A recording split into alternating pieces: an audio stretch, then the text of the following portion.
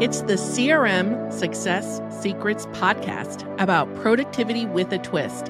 Hi there, my name is Mary Sue Dayhill, your host. This podcast is for business coaches and consultants tired of working nights and weekends.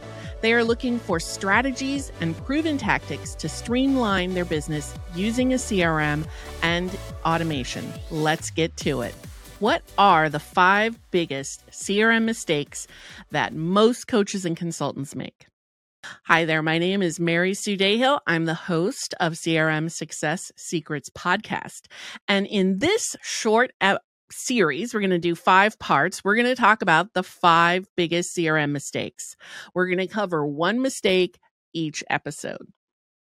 I wanted to share this because I work with business coaches and consultants. Those are my clients, and I help them actually implement their sales and marketing strategies in the Work Smarter CRM that I sell.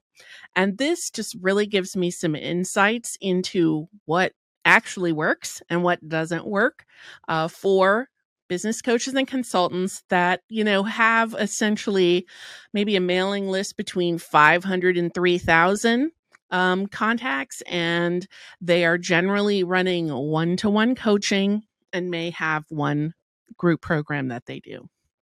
So that's kind of like what my client base looks like. So let's talk about the 5 biggest mistakes that many coaches and consultants make. And we're going to start with number 5, which is not continuing to grow their mailing list.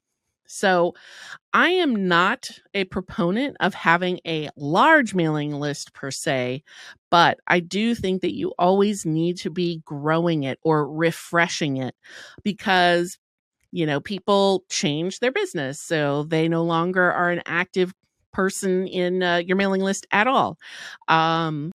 They become totally disinterested in what you're talking about, or maybe their business has changed and, what you offer is no longer a match. So again, disinterested.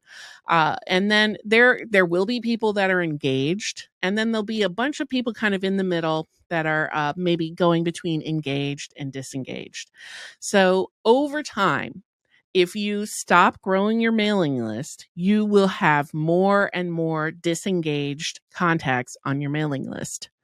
And it won't be an immediate thing, which is why it's a very sneaky issue that happens with coaches and consultants, because they'll be starting new clients, they get busy, they feel incredibly successful, and then they stop focusing on growing their mailing list.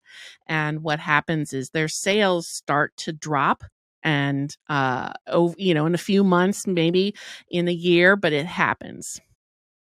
So one example is I had a coach who ran the same set of classes about 3 or 4 times a year.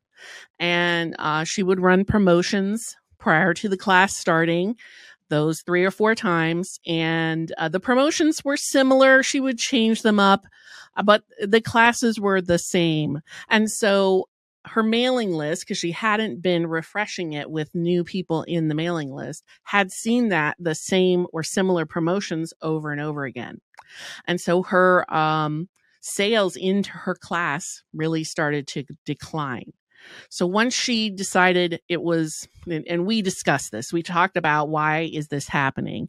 Her open rate was basically the same, but her click-through rate was much lower on her emails, which just indicated people weren't interested.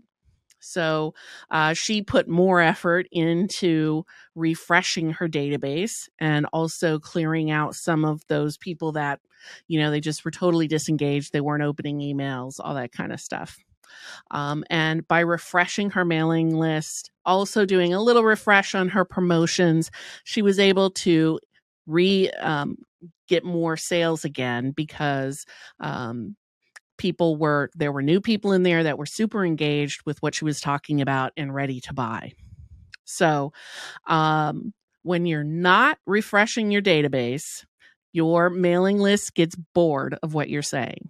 When you continue to grow your mailing list, you will always have people in there that are engaged with what you're saying and interested in buying from you.